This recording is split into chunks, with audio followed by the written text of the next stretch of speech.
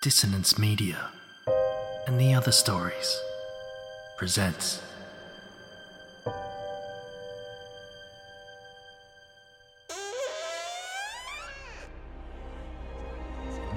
Step into the abyss of After the Gloaming, a gothic fiction podcast that delves into the depths of human emotion. Unyielding love, revenge, internal struggles, and restless souls await you in 9 haunting episodes, where dread, fear, and rare glimpses of eerie happiness linger. Dare to listen on your favourite podcatcher? After the Gloaming beckons. Search now, but beware. Innocence will be left behind.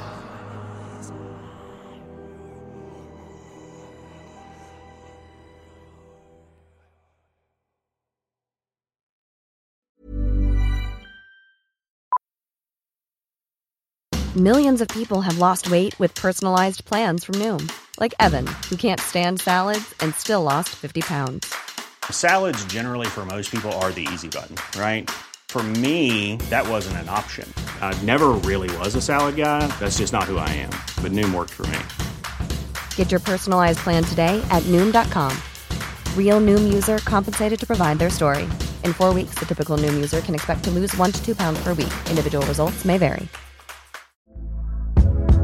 Hey there, it's Michelle Norris. I'm host of a podcast called Your Mama's Kitchen. When I travel, I'm usually looking for a way to find a taste of home when I'm not at home. And one of the things I love to do when I am at home is entertain. And Airbnb allows me to do that. When I was in California recently, I rented a house that had a great kitchen. And when we were sitting around the table, we were all thinking, we're in someone else's house. Someone could be in all of our homes as well. If you have a home, but you're not always at home, you have an Airbnb. Your home might be worth more than you think. Find out how much at airbnb.com/host.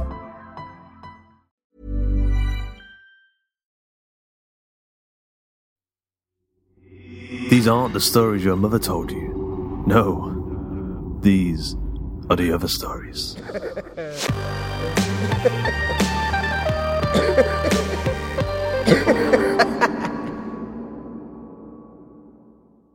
Silas Speculo's Hall of Mirrors. Written by Matt Butcher. Narrated by Ian McEwan.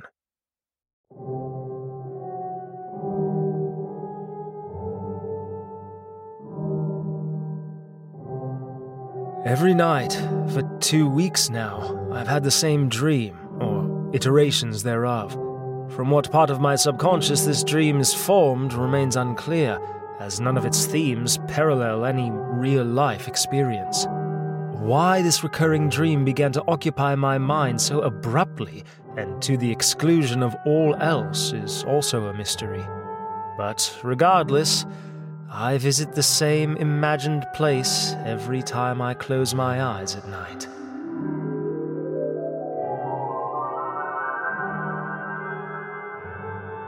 The dream always begins the same. I'm drifting through a forest, a foot or so above the mossy ground, and the night air is cool against my skin. The mist around me takes transient form to twirl and dance as playful nymphs that lure me further into the woodland's depths.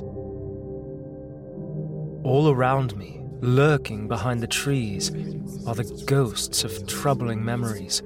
Whispering voices hiss of childhood embarrassment and the inadequacies that followed me into adulthood.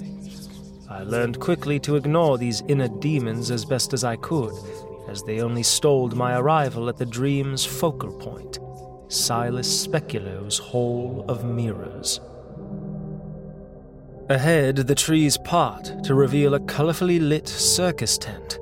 Its twin peaks extend impossibly far into the pitch-black sky above, and to further the surreality expected of dreams, the red and yellow striping of the canvas exterior seems to somehow shift to a sort of check pattern when I don't focus my attention on it.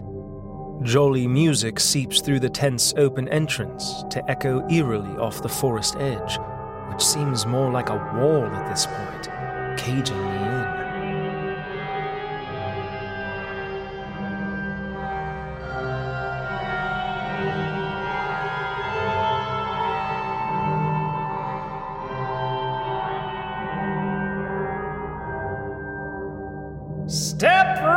up! A voice booms through a large speaker system that seems to only materialize upon this first utterance.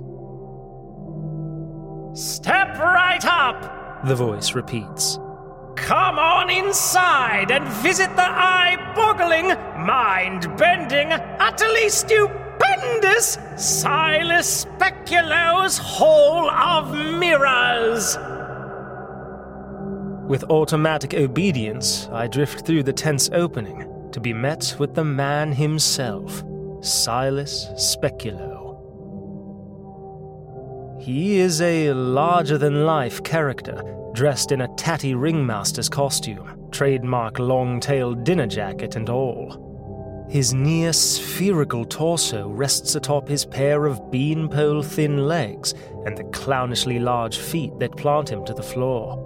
Wispy white hair pushes out defiantly around all sides of his tall top hat's beaten brim, the top of which is punched open like the lid of a tin of baked beans. His snow-white mustache extends far from his cheeks to spirals that seem to curl down infinitely. His pinprick eyes do not seem to move as such, but rather follow you around the room like an optical illusion. Welcome back, dreamer! Silas greets me with a grin that seems more sinister each time I see it. His teeth get pointier each time, his smile more serrated. Can't keep you away, can I? He tilts his head back and guffaws unnecessarily noisily. I do not respond, as perhaps I don't have a body, let alone a mouth, but he takes my silence as answer enough and leads me through an inner doorway to the main attraction, his mirrors. The vast expanse of the central room is impossibly large in relation to the outer dimensions, but that doesn't seem to perturb me.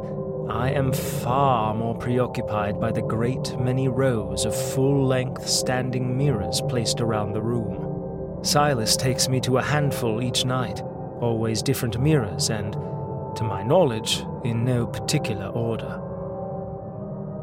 As would be expected with mirrors, they show me my reflection.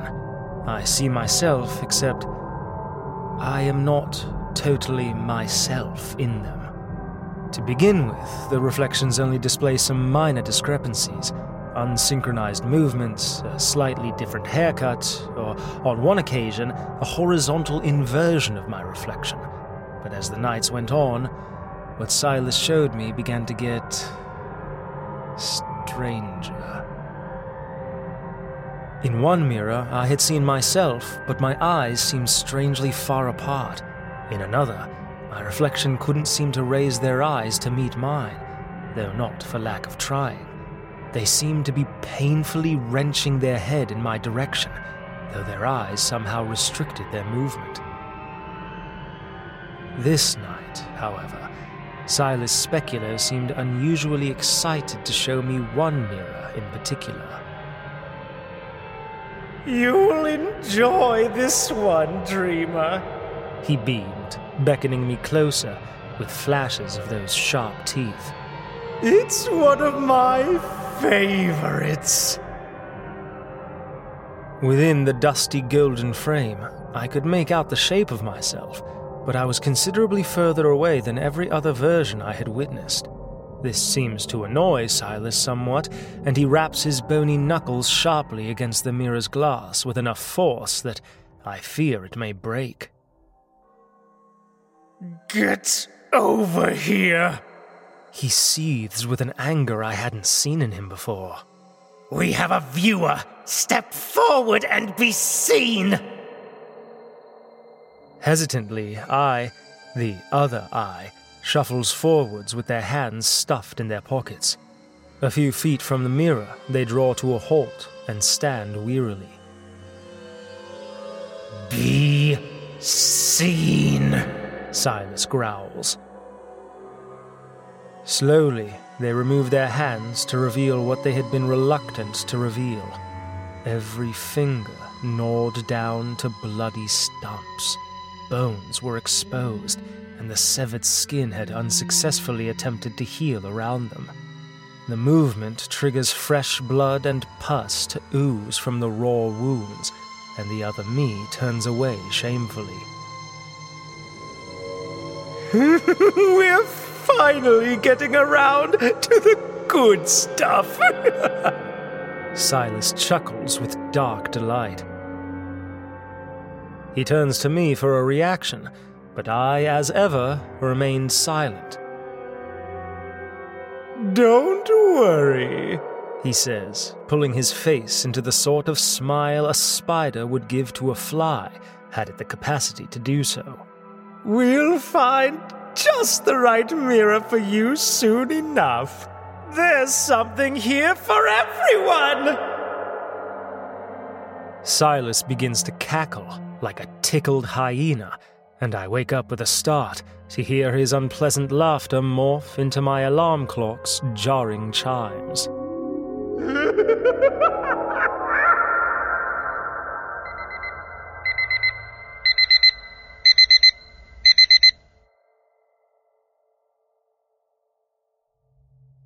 That night, I return to the forest, drifting to its clearing as I had each night previous, and enter Silas Speculo's Hall of Mirrors once more.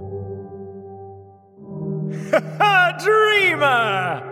Silas greets me with a chuckle that sets his curled mustache bouncing. "Boy, do I have some good mirrors for you tonight!" Pulling open the tent's entrance, Silas beckons me inside, and with no apparent will or ability to resist, I oblige him. To my initial relief, the first mirror he shows to me has what appears to be a perfectly normal reflection of myself. That is, until the reflection begins to smile. Its face, my face, begins to distort as their mouth stretches inhumanly wide. Rubbery folds appear in its cheeks, and rows of dagger-sharp teeth are revealed as tight lips pull back over pale gums. "Now that's a smile, am I right?" Silas laughs with glee. Turning to gauge my reaction, whatever it was, his expression drops somewhat. "Not to your liking?" He sighs. After a moment's thought, he turns to me with an index finger, thin and knobbly like bamboo, raised to signal he'd formulated an idea. "Too vanilla for your tastes, maybe? You want to see the strong stuff? Well, don't worry, dreamer. I cater for all." I want to protest, but can't seem to find my mouth. Instead, I just drift along in Silas's wake. He stops dead in his tracks, seeming to deliberate between a couple mirrors before settling on the nearer of the two. "Come closer, dreamer." Silas beckons me closer. "This one, I have a feeling, will be more to your tastes." Unable to do otherwise, I drift towards the mirror Silas proudly presents to me. Unlike the previous reflection, it is immediately recognizable as to what is amiss here. This iteration of me is unable to raise its eyes to meet mine on account of its absence of eyeballs. Empty sockets, seemingly scraped hollow with overgrown fingernails, stare sightlessly through me. Fresh blood seeps from the raw wounds to trickle down as thick, red tears, which the reflection wipes away with a jagged, blood-encrusted finger. "Still not quite right, is it?" Silas asks me dejectedly. "On to the next one, I suppose." Reluctantly, I drifted onwards to whatever horrors Silas has lined up for me. Reaching the next mirror, he stops me with a raised hand. Whatever he could see in it caused rage to burn behind his eyes. "Not this one," he seethes. "It is not suitable for viewing." Lashing out with unexpected strength, Silas smashes the mirror violently. Not just the glass, but the mirror in its entirety, frame, stand, and all. Its shards shoot off into the gloom at the walls of the tent and seem to dissipate into the darkness. "The rules are simple," he grumbles. "Be viewable forever. It is not negotiable." Turning to face me again, Silas composes himself. "My apologies, Dreamer. I'm sorry you had to see that." Silas begins to flick a tuning fork that, though he hadn't been holding it before, through Dream's nonsense logic, had been there all along. "Time for you to go, Dreamer." Each ping of the fork grew louder and louder until it begins to distort digitally into my alarm clock's unpleasant sounding. "See you tonight."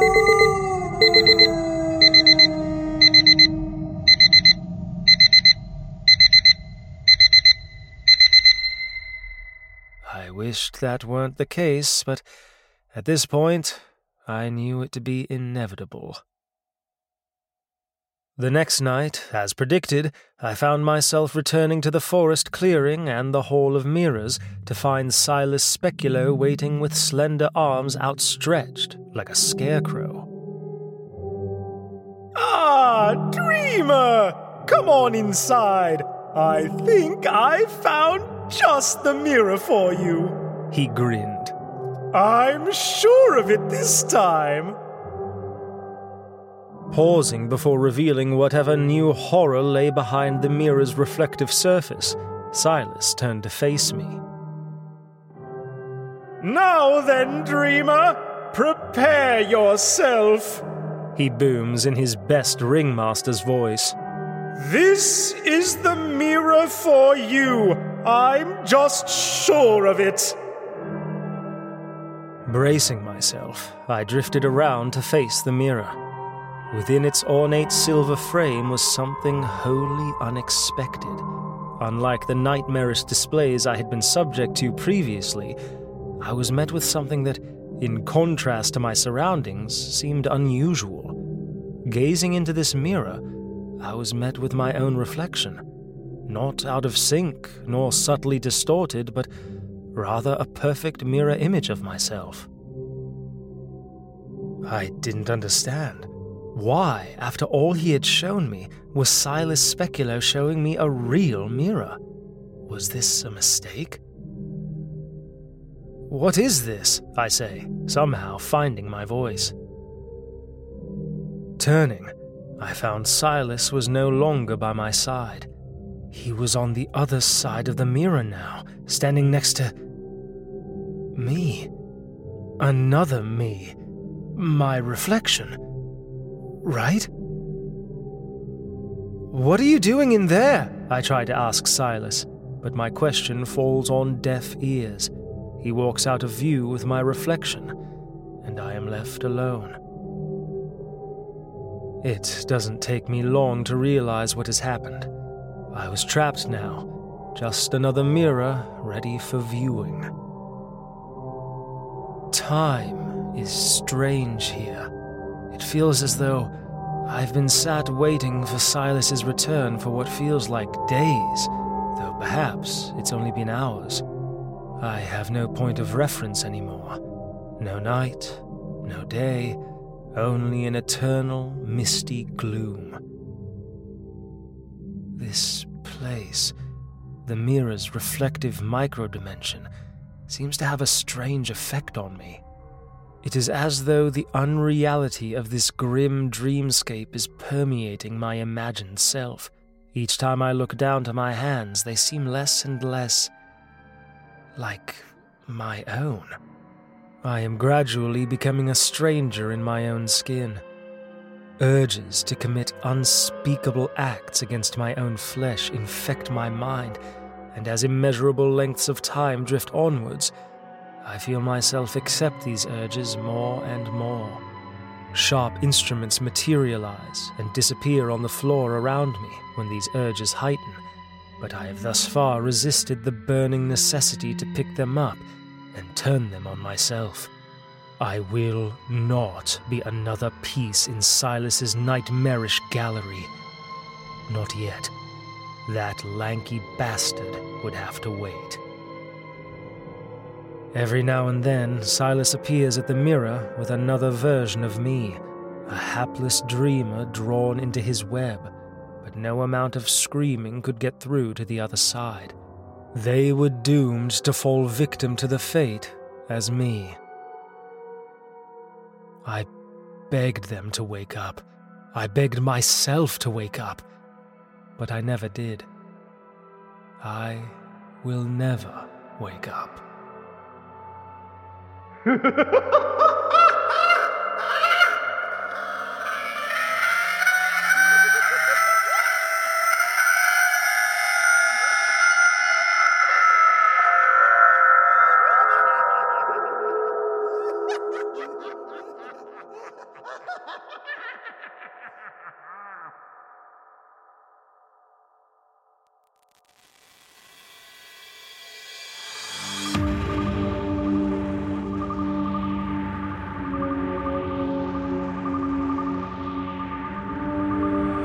I hope you enjoyed this episode of The Other Stories. Silas Speculo's Hall of Mirrors was written by Matt Butcher, narrated by Ian McEwen, edited by Carl Hughes, and music by Peter B. Helland and Tom Robson.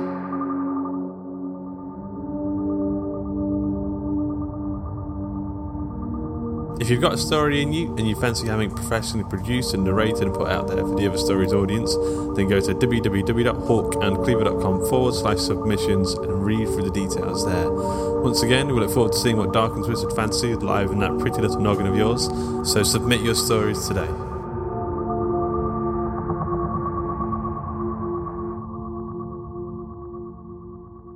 Until next time.